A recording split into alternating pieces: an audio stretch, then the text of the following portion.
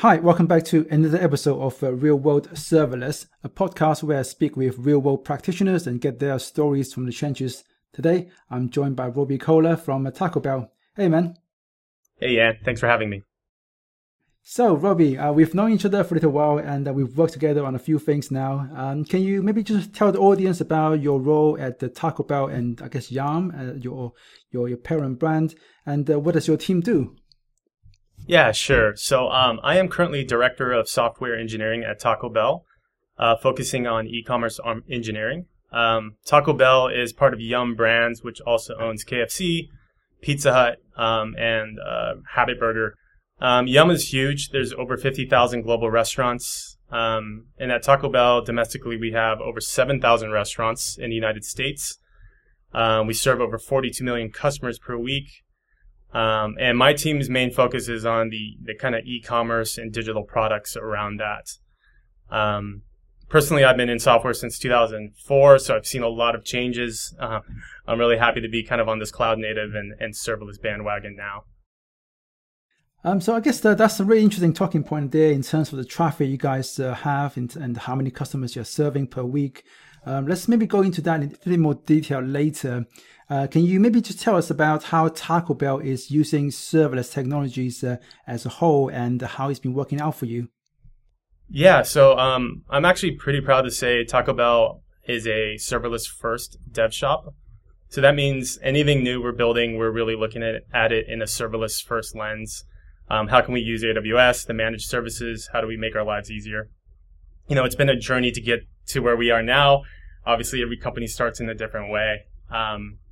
We actually started in, I would say, early 2018. I joined late 2017, and we had this really huge strategic initiative to build this new system.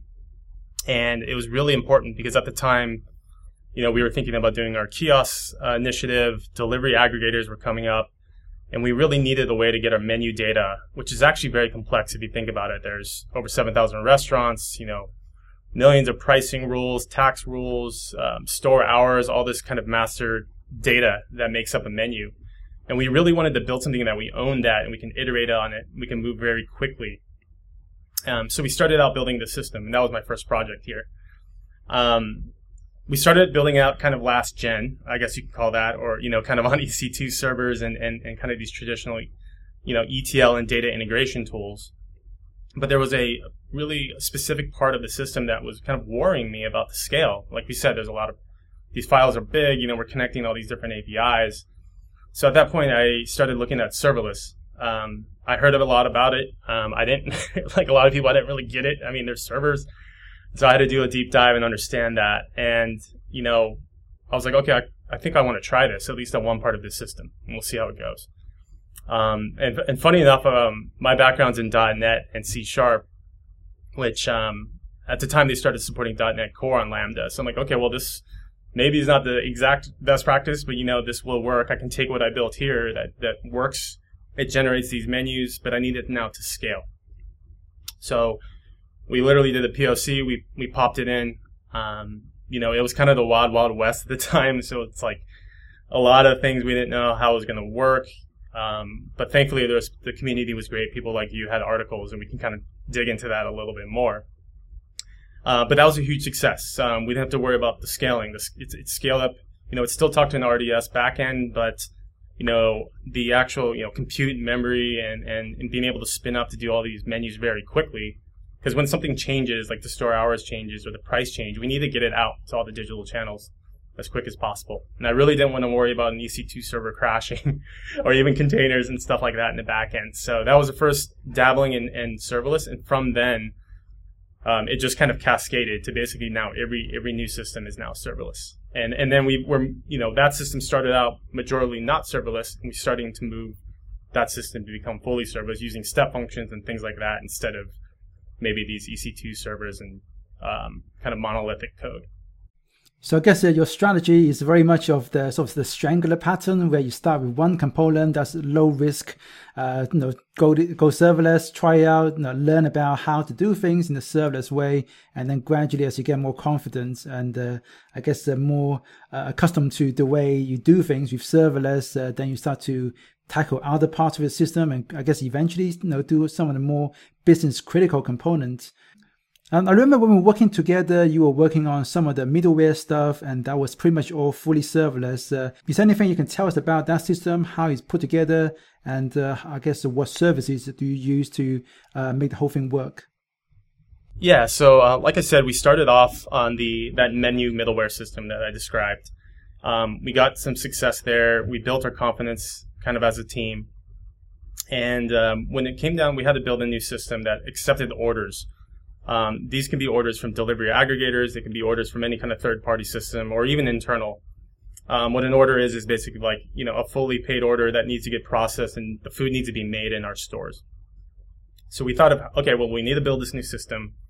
Again, we can do it the last gen way. We can look at containers, EC2, but we already had that success. So we wanted to build upon that. So we decided to make this a fully serverless, 100% no VPC kind of project.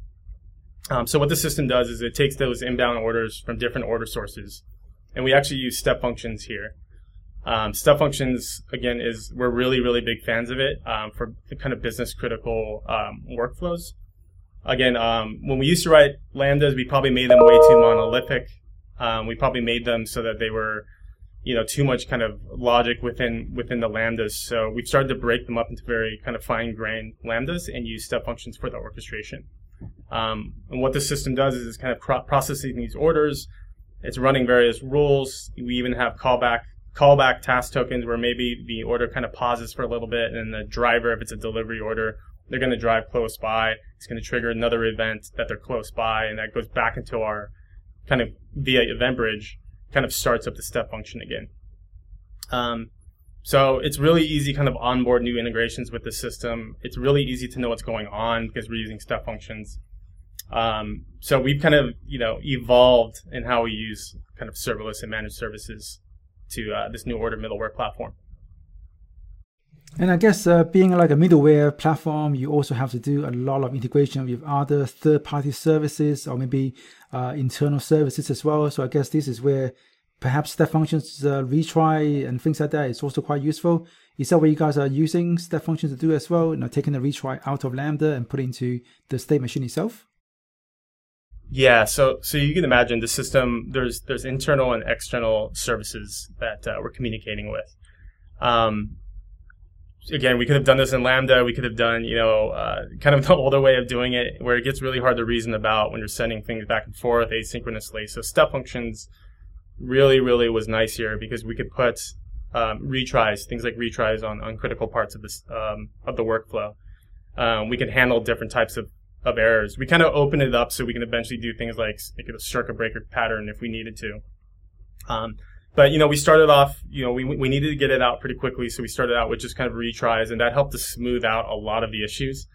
We noticed when we started doing kind of load testing, or we started seeing a lot of load, once you run this thing millions of times, you're going to see things that normally don't happen. You're going to see issues. So retries actually just kind of, for the most part, 99% of the time, it's going to work after a few retries. So that's been a very big success there.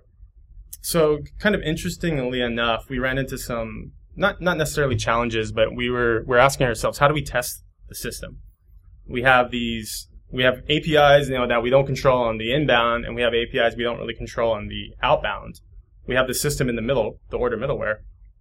But, we really wanted to test, does this thing scale, what we built? And also just kind of end-to-end, like happy path testing, we need to make sure, because it gets pretty complex when you have these different workflows. I remember talking to you about it, and we were kind of thinking about different ways we can do this. And what we did is it became really, really easy to mock out kind of the left side and the right side, I guess you can think of the diagram. So API gateway, we use Lambda, and we just very, very simply mocked out all the different kind of inputs and the outputs and the calls. And when you kind of spin up these temporary stacks in your CI/CD environment, you're actually spinning up these these fake mock APIs on both sides. And you can really simulate anything that's actually going to happen. You can take it really far, or you can do it very simple, just like small delay, and things like that. You kind of give yourself that ability there. But what's nice is that you can then do your end-to-end testing. You can then do your happy path automation. You can then pound load, simulated load against those mock APIs, and then you can try to run, let's run 1 million orders and see what happens with Dynamo and API Gateway. And of course, we all thought, well, this is going to scale. This is what it's made to do. But we still caught errors. We still caught places where we needed retries. So it was still very, very valuable to do that, and we're glad we did it. Again, like a lot of things with like Lambda, serverless managed services that are new, it's a little wild west at first, and I'm really thankful there's, the community is great, like people like you that write, it's a joke around here. Every time we're doing something, you kind of write an article around the same time that is exactly what we're working on. Actually, that first system back in 2018, the menu middleware, I was like, how do I do secrets? Like, I had these database connections. It was annoying me because I don't want to do environment variables. We had so many of these Lambdas we're writing, and it just seemed off, and the first article I ever read of yours was about using SSM. It was about, like, you should write some kind of middleware. You should, this is a cross-cutting concern that you're going to use all the time. Figure out a way to do something. So we wrote our own little middleware, if you want to call it, like a MIDI type thing for C# that now is used for a lot of those. But it definitely helped us out a lot in terms of like secrets management. Like you kind of guided us to use parameter store, which has been really, really great. It's definitely evolved so much using the serverless framework and things like that. So yeah, the system was a culmination of many years of trial and error and learning, and we're pretty proud of it though. Great. Yeah, it's amazing to see how far you guys have come. And I guess one thing I do want to also ask you as well is that, Step Functions is a really powerful service. I love it as well. But it's also one of the more expensive services that AWS offers. What's your view on when does it make sense to use Step Functions versus putting more stuff into a Lambda function instead? Do you have some kind of rule of thumb that you use to decide, okay, that is a good place where we should be using Step Functions, even if it's more expensive? Yeah, that's the only thing I would say the negative about Step Functions.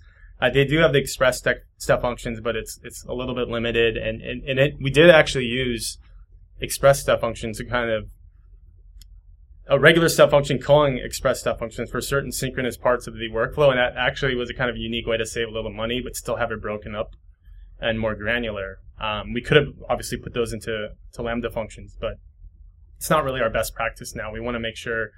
Now, it really depends. So I guess, that's the answer everyone always says. If it's something mission critical business, like dealing with orders, maybe payment processing, the first thing I'm going to think about is this might, and I'm thinking about like production services teams going in, different third party observability tools. What's going to be the easiest way? Because it's not just building it, right? You can build it super fast.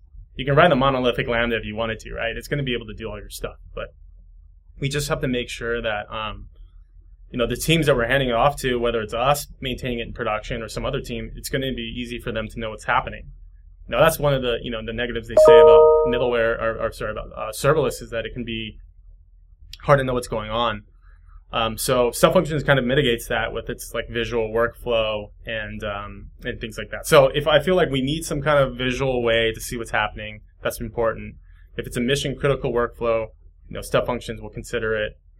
If it's not going to run a ton of times either, if it's like a batch process that, you're going to save a lot of money actually, even though it's an expensive service, versus an EC2 server running all day that runs a job, once or twice a day, right? Those are the old way we used to run those batch jobs or ETL jobs. Like serverless is so perfect for that, and Step Functions. And I actually want to talk about a system we built for that a little bit later, because we really kind of dove in deep on Step Functions there. So, the cost can be an issue at scale, but the nice thing is you can like calculate it out. You can really like determine like, well, what is it worth for an accurate order, right? Is it, I can give that to my business sponsors and executives and be like, it costs, a fraction of a cent if we do it this way or we do it in Lambda, and you kind of just weigh out the positives and negatives. So I would be happy if they, reduce the pricing and we can all wish, but it is it's a fantastic service. I know there's a lot behind it, and it's a lot better than me building it and me maintaining it. So I'm kind of happy to pay for that. Yeah, absolutely. I think that's probably the fact that you don't have to manage any instances, you don't have to pay spend any engineering time on the patching OS or machine images and all of that. It just saves you so much time. And I think the visualization is just really, really useful, not just for the development team, but also for the support team and maybe for the product owners as well. I've had the teams that they work with product people who don't understand code, but they can very happily look at a visual diagram from your state machine definition and figure out, oh, right, okay, that looks about right. You're doing that step one first. You're talking to Visa to verify the credit card number, and then the next step. So they can get a sense of what the system is actually doing without having to dive into the code. And equally, when you've got support teams, they can look at execution and see which path is took and where there's a problem, where exactly is the problem. Without having to dive into lots of logs and whatnot. You just see, okay, there's one failed execution there. Going to that, there's a red box right there, and you can see, okay, yep, that's the step you failed on. So yeah, the visualization stuff is just so powerful. It's amazing. It is, and I think you got to think of that as part of the overall total cost of ownership. Is how much time is going to save, right? Well, you just saved me from documentation because I just exported out, like you said.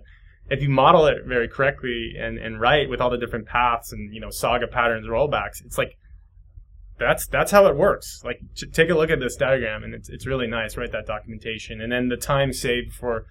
I think we don't think of how much time is spent digging through logs, digging through various accounts, CloudWatch. Insights, it's gotten better, but it was really painful years ago. I remember trying to figure out what's happening with something with break. So step functions, again, simplifies a lot of that. It gives you that place where you can kind of double click in literally into the issue. And, I think it's definitely totally worth it, especially on stuff that's not running like 100 million times an hour, right? It's a no-brainer for me to use that. And we actually have this system we built that we call Diablo. And I always like saying this name and the acronym, which is the Data Integration and Automation Batch Lambda Orchestration. It's a mouthful. But that is a system we built kind of to replace any of these old ETL tools. I'm not going to name these tools. We've all used them. And, a lot of us not wanting to use tools would always end up writing these like kind of data integration, platforms that handle jobs and, start time, end times, errors, and everything like that. So when I came here, I was like, well, I'm going to have to write another one, or someone's going to have to, because it's like we don't want to use these other services that are offered. And I was looking at step functions, and Airflow was an alternative. And I'm like, I'd have to run containers, I'd have to run EC2 because Manage Airflow wasn't there yet. So I was like, can we do this with step functions in Lambda? And I was like, well, yeah, it's just executing steps, it's passing in input. And at the time, step functions kept releasing more and more cool stuff. Like, you can pass the input in here, and it just like was very much more robust. So the timing was right where we built this new platform again, and that is a batch process. You're handling import-export jobs, you're handling like sending reports out, you're handling anything, and you just write these new Lambda steps. It's kind of a horizontal service, these general Lambda functions, and that's probably been one of our most successful things. Like, I really want to like open source or at least kind of create a version for that because I think other people would find it very very helpful. Yeah, again, we love serverless here. If it sounds like I'm really excited, it's like I never knew we can like fall in love with a certain type of technology. But I think because I've been through the trenches, I've been through the pain of spending 3 weeks trying to get like this monolith to work, and the fact now we can kind of finish these projects within that 3 week time span with serverless is amazing. So I wanted to, I guess, drill in on that a little bit because that's really interesting in terms of that productivity gain you're referring to there. So I guess maybe zooming out a little bit, what would you say have been the biggest success or the biggest benefit you've had by adopting serverless? Yeah, I mean, it's really hard to quantify. I would love to quantify how much time we've actually saved. I've discussed that order middleware. We had something up and running in like 2 to 3 weeks, right? Like a sprint. Because you really break it down now, serverless is taking out some of the stuff that just took a long time to do, like going to another team, setting up the servers, and all these things that is not producing the business value, right? Now what serverless does is it's like, well, we already have this tool belt, like we're already super powered. We know we can get by any of that, and we can just start immediately on the business value. I think it does a couple things. One, I think it gives our development team a lot of confidence when we're talking to like product owner or our business partners that like almost we can build anything, we're already thinking in our head how we would do it and which services we could do it. So it takes out a lot of the cognitive load before it's like, well, I may have to get Mongo license or, this event bus. And you're like, no, well, I know I'm going to use EventBridge here. I know Kinesis makes sense here, right? So there's a lot of that reduced amount of time to get going. And just cost. Like I said, some of the cost savings have been really dramatic, going from EC2s, really powerful EC2s running 24/7 to just, step function calling a Lambda a handful of times a day. You'd see like upwards of 99% reduction in costs. Not to mention the time and the fun that we're having. So developers actually like it. So they want to do more. They work faster, and they work, not to say we want them to work longer, but I've noticed that like they're just very excited about it, with our communities of practice we have here. So seeing a lot of benefits across the board. That's why I'm such a big fan. So in terms of building up that community of practice, that's one of the things that I think a lot of companies struggle with, is especially when you've got really large company. There's a lot of different communication channels, and trying to get consensus on technologies and practices is quite difficult. Do you have any sort of, tips or hints that you can share with us so that anyone else who's listening, who's thinking about doing the same thing, can have a better chance of succeeding? Yeah, I still think we're relatively kind of new to the whole serverless and going really all in on the managed services. So you're going to have some doubts when you bring it up in a company. I think it's very common when I talk to you and other globally. It seems like there's a lot of common things talking about, well, how do you do this with Terraform, and how does serverless framework work with that? So what you really need to do, I think, first is have a few evangelists for serverless. You got to have some people that are already passionate. They've already built something. They have something to show. They have repos in your common repo. Maybe build a group or something and start throwing in these like already baked and fully complete serverless kind of starters. I remember you. I'm always referring to your tips, but you tell me you should probably have some example repos. So when someone needs to know to do something like a node, they're not starting from the beginning. There's already some best practices built in. There's like MIDI built in for the parameter store and a README file. So we started to do that. You got to have a Slack channel or Teams or whatever you're using where that community of practices is constantly sharing. Because, the space moves fast, right? New services are happening. EventBridge is like, now we're, a centralized event bus. And, that's important. You need to kind of talk about that. You need to bring that up in that group. Maybe have architecture meetings specifically about that. And one thing we're doing right now is that it's expanding so much, you kind of almost need like T-shaped specialists on certain things. So we have one person that really likes DynamoDB. So we have him, I'm like, go read Alex Abri's book, go dive in really deeply. Another person likes AppSync, GraphQL. I'm like, all right, sign up for Jan's course. I'm in that course. It's amazing. I'm plugging you here, but it is really amazing that you can spin up basically Twitter, the back end for front end. I actually started up again after a few weeks. I was like, this is awesome. Because within one command, and I don't think people understand that, once they run that serverless command, deploy or whatever it is, you just need that sandbox account. You really are like running that full app without any toil whatsoever about setting the service. So that's usually like, I just show them that, the new people, and they're like, okay, I'm kind of bought in on this. But you do need to have that community to practice. We have a bi-weekly meeting where we demo new things we're working on, or we demo new, step functions. Recently came out with you can kind of use the UI, and it's something you and I wanted years ago. Is like, it'd be nice to have a UI sometimes just to build out these steps, because you're just kind of working with these huge YAML or JSON files, and it kind of gets hard to, anything gets really complicated when they get huge. So that, that's something we would demo in that meeting and get everyone excited. So. And then once you have that, you have evangelists, you have people from other teams join, you have your platform team, you have DevOps, you realize we can work together. We still want you to own EC2s, RDS, VPC, all those components. We're not saying we want to manage them within a serverless repos, because that would be, a nightmare. We just want to manage the managed services, things around our microservices. So you do have to make sure you bring everyone aboard, honestly, because it's a paradigm shift. So I think, we learned that, a little bit the hard way. It took us a little bit longer, but we're in a good place now where, pretty much everyone's on board. All the new interns that come on, they've never done anything but serverless. So they're just like, oh, this is cool. This is the way it's done. I'm like, no. Let me take you back to 2004, what this was like.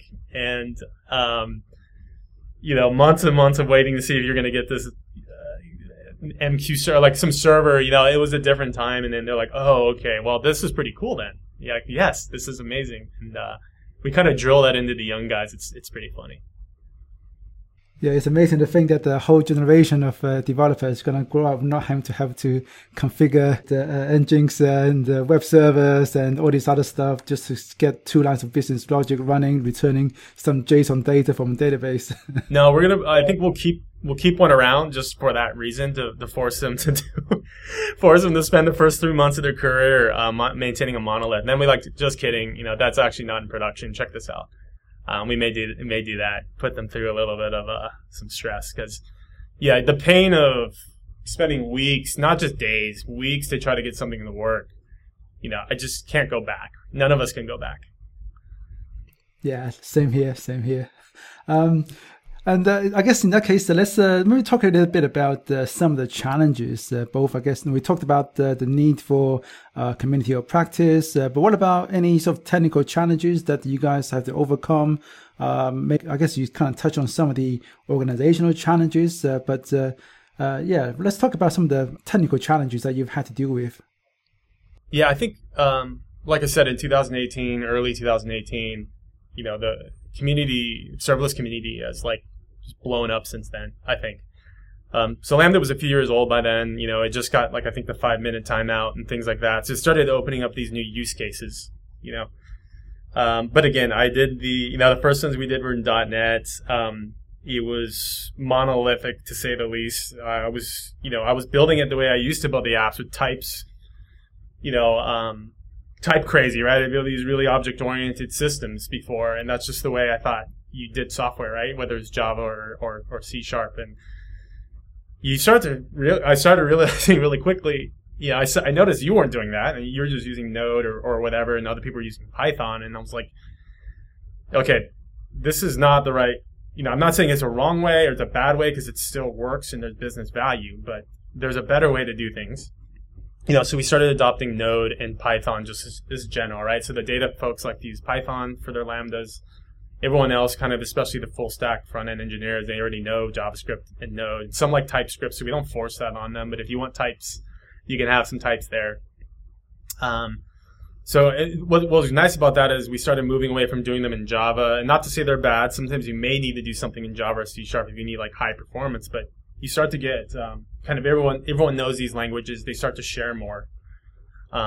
So that was a good decision we made. We started just kind of standardizing there. The challenges are always how do you make these things secure, right? So in the beginning, we had one role that did way too much, so it's like, oh man, this is not, best practice. Eventually we started using the serverless framework. We settled on that. In the beginning, I don't even think serverless framework supported .NET Core, so I was kind of packaging up zip files, uploading them. It was pretty bad. But now, the serverless framework is such a nice abstraction for so many things, and using things like the MIDI middleware, you can just be really productive very quickly once you just kind of get around those best practices. And it can be it's very secure. Our security team, they're always concerned about security, but you tell them, we lock down this Lambda. You can't do anything but this, because it's a role per function type thing. And the serverless step functions plugin, it also auto locks down your step function role and stuff like that. That's really cool, right? It's not going to try to it's not doing admin access and things like that. So, there's always those kind of technical challenges, not necessarily around the code itself, but more security. How do we worry about maintaining this in production and things like that? So there's great third-party tools. You work with Lomigo, that's a great thing to get kind of observability, CloudWatch Insights. There's a lot of training that we've had to do. And I would say actually one of the biggest challenges is to kind of get people to understand what we're building. Quality engineers, even the product owners to some extent. It is a paradigm shift. But when you get down to it, and we've talked about it, you're not really writing now that much complex code. Sometimes you may have a complex piece of business logic. Maybe you write that in its own library and you have unit tests on that. But a lot of things are just kind of, writing to a table here, or maybe AppSync is handling a lot of things for you. And then you're like, it's less about writing these huge algorithms and, reinventing the wheel, and more about understanding all the services and the best way to use it. Because there's a lot of ways you can do the same thing. So that was probably one thing to do. But we've kind of settled on EventBridge is always there now. DL queues, maybe not always having to go to an SQS and having Lambda. There's other ways we can do that now with EventBridge. And then if it fails, then you can write it to a DL queue. And, some of the less experienced people would be like, I'm a little bit overwhelmed because there's so many ways to do this. So, again, not overly complicated from a technical perspective, but kind of overwhelming, and getting everyone involved are kind of some of the challenges we've seen. Yeah, one thing you mentioned earlier is that you are still using RDS for a lot of systems. I guess, how do you find that balance of when do you use RDS versus DynamoDB, and maybe how do you deal with some of the challenges that comes with using RDS from Lambda, especially if you're not using serverless Aurora, then there's all this socket pooling, other things you got to worry about. How do you guys approach that? Yeah, so that first, I always go back to the first time we built that system, which definitely has an RDS backend, kind of for this menu master data. At the time, there was no way we were comfortable with Dynamo. Getting everyone on board for Lambda was enough, but probably to get them on board for using something like Dynamo was just too much. But we've come a long way because of the success. As we built out more systems using Dynamo, the tooling around Dynamo has gotten better. Our understanding of Dynamo through like Alex and yourself has gotten a lot better. So we actually, like I said, we're serverless first. So if we don't have to do a VPC for some new system, we're going to try to do it in Dynamo. And Dynamo has like some great different ways you can use it and model data and different use cases. And that's nice, right? But if you're on kind of I will say our legacy, our first couple serverless apps that have RDS, you do open up a little bit more. You got to be in the VPC now for your Lambdas. You have security groups. You have things that are a little bit more, I would say, like annoying to deal with, but you just kind of have to deal with that. And then RDS is going to scale to a certain extent based on the size of the kind of the cluster you started. So, make sure you got Redis or something or read replicas set up, especially if you're doing heavy reads. So that was something and they make it easy to do that, which is great on the RDS. So I love Aurora. It's a great product itself. We're definitely going to look at serverless Aurora. But I don't know. I'm kind of like, if I can get away with not having a VPC, I'm definitely going to try very hard to do it. And if people want to query that data, like it's SQL, and we can send it to like S3 so they can use Athena, or maybe there's like a Kinesis to their own database. We could figure out ways to still make that happen. But we try to be creative about doing Dynamo first. Early 2020, I was talking to my boss. And I was like, I think we're ready. And he's like, well, what are we ready for? I think we're ready to be serverless first. And he's like, I'm like, okay. And like, let's just, we're using AWS. We're not going to get off, we're happy with the service. They're the leader in this. We've had success from 3 to 4 of these projects. I feel I'm a little bit, it's a little difficult when something new is being talked about, the architecture, and I have to think about being cloud agnostic or using some tool that is not really tailor-made for what we're trying to do. If I can just, use something that it's made and we can get it done faster, Amazon's not going away. And it was kind of this like step we took. Instead of being half, 1 foot out the door so that we can be cloud agnostic, we just took that full step towards AWS and serverless. And then I think like Dynamo blew up. Everyone started building things on Dynamo. It was like RDS, like if we have to, and it was nice. It was really fun, actually. Okay, so I guess nowadays DynamoDB is pretty much very firmly established in your stack, as well as EventBridge, by the sound of it. Oh yeah, EventBridge is definitely something I think you want to start with for anything. We're looking at some patterns you guys have been talking about. We have that central event bus because there's events that multiple teams may care about, right? So like the store hours updates for a particular store, or the pricing or tax rule change. There's one system that kind of maintains where that event happens, but the e-commerce team cares about it because they got to update something on their side, right? And then some other team that's dealing with, let's say, location services or whatever may need to know that happened. So instead of kind of figuring out these other ways of maybe we used SNS in the past, and it just didn't seem very, felt a little awkward. We're looking at the centralized event bus, and then just kind of like rules that are firing off to other, systems, and that's becoming really powerful. Even like third parties and our partners, we can send them events that are happening, and they can build things off them as well. It's actually, we're really, really high on that, and we're really high on the potential for AppSync GraphQL to kind of replace some of the stuff we're doing at the API gateway. There's so many things we're looking into if you think about it. Building front ends, we're looking at, doing the kind of Jamstack with, amplifier and things like that. And then for the API layer, though, it's like AppSync. Again, your masterclass has been really great. We're following through that just to kind of get ourselves ready for the new stuff we're going to build. That's great to hear. And EventBridge just announced a new feature as well. I think a couple of days ago, the cross-account event schema discovery. So if you got like a centralized event bus, you can also just have all of the event schema being discovered, I guess, reported to different accounts so that you can easily access them as well. Not just the event themselves, but the schema for those events you want to consume from a different account, which is pretty cool. It's hard to keep up. They do so many. They do so many updates, and that's a pretty big one. So I definitely will need to share that with our internal group. So that's a great example. I'd find that I'm like reading on the weekend because I'm lame and I follow serverless on the weekend, and then I'll post that to the chat, and then surprisingly someone's like, "Hey, I'm working on something too," and thanks for sharing that. I'm going to think about that for my project. That. It's hard to keep up, but you kind of need a team to keep up with all the stuff they're coming out with. And do we use this? Oh, this actually doesn't really work. Like, I think they just came out with this managed Redis service, and I looked at it and was like, oh, this is really cool, but it's, we're still kind of serverless first. We can do this with Dynamo. We can do this with AppSync Resolver, caching. And, it wasn't something for us, but it was nice to look at that and kind of talk about it as a group. That's one value, is to just kind of eliminate services. There's so many, right? Having that group that can say, well, actually, this is not what we're doing. That's cool. Maybe we'll look at that later. Yeah, that's the Amazon Memory DB, right, for Redis. There's also the company called Upstash, which does more of a serverless Redis. So you pay for the number of requests you make, as far as I think for data storage as well, rather than the Memory DB, which is you're paying for uptime for the number of EC2 nodes that you're running and how long you run them for. Even though there's less infrastructure overhead, but you're still kind of paying for uptime, as opposed to like you do with Lambda with step functions.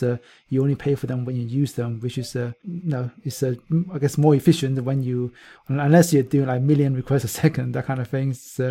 I mean, that's what I'll say. One thing too is if someone's worried, or a company, the first question I get from my partners and other people I talk to is like, well, does it handle enterprise scale and if we're building a SaaS and things like that? And I'm like, well, yeah, if you do it right. Even if you're doing a tremendous high scale, I'm sure there's parts of the system that can still be serverless managed. And I'm including all the managed services, EventBridge and things like that. You don't need to roll your own, in my opinion. You don't need to roll your own like infrastructure and then put stuff on it that's kind of AWS already does. And the stuff that require uptime that are always up, like when we were considering DocumentDB versus like Dynamo in the beginning. Now, clearly, we nothing against MongoDB. It's a great service. But the way we're moving and just kind of the general consensus is like Dynamo. Let's make Dynamo work. There's a way to do that. So, Robbie, thank you so much for taking the time to share your experience with us today. Is there anything else that you'd like to sort of mention before you go? Maybe is talk about hiring. I'm sure there's serverless enthusiasts who are listening to this podcast who may be interested in taking up a job with you guys. Yeah, we're always looking for new serverless developers. As you know, they're a little bit hard to find right now. It's competitive, but just want to get the word out that Taco Bell. You guys probably know us from just eating the food, but we have a lot of cool technology we're building, and we're going as, I guess you can say, cutting edge as possible. We think 5 years from now this is going to be the norm, and we're kind of already there. We're not afraid to try new technologies. We're not afraid to try anything and we're not afraid to partner with AWS here and work with experts like you. We have a ton of fun. Yeah, and if you guys are interested, there's two. This is my architecture videos where I kind of dive in a little bit more on the order middleware and the many middleware. So you can just YouTube Taco Bell AWS. I think they should pop up. Yeah, that's about it. Okay, I'll put those in the show notes. And if you share the careers page, I guess, with me as well, then I'll put that in the show notes as well so that people can check it out easily. Again, Robbie, thank you so much for taking the time, and stay safe. Hope to catch you in person, maybe the next reInvent. Oh, yes, the reInvent's happening. We'll meet at the Taco Bell Cantina right across. I know you've been there before, late night, so. Yeah, I'm not sure about this year because of all the travel restrictions, but let's see what happens. I'm really hoping, if not the next year. Thanks, Ian. Take it easy, man. Okay, bye-bye. All right, bye.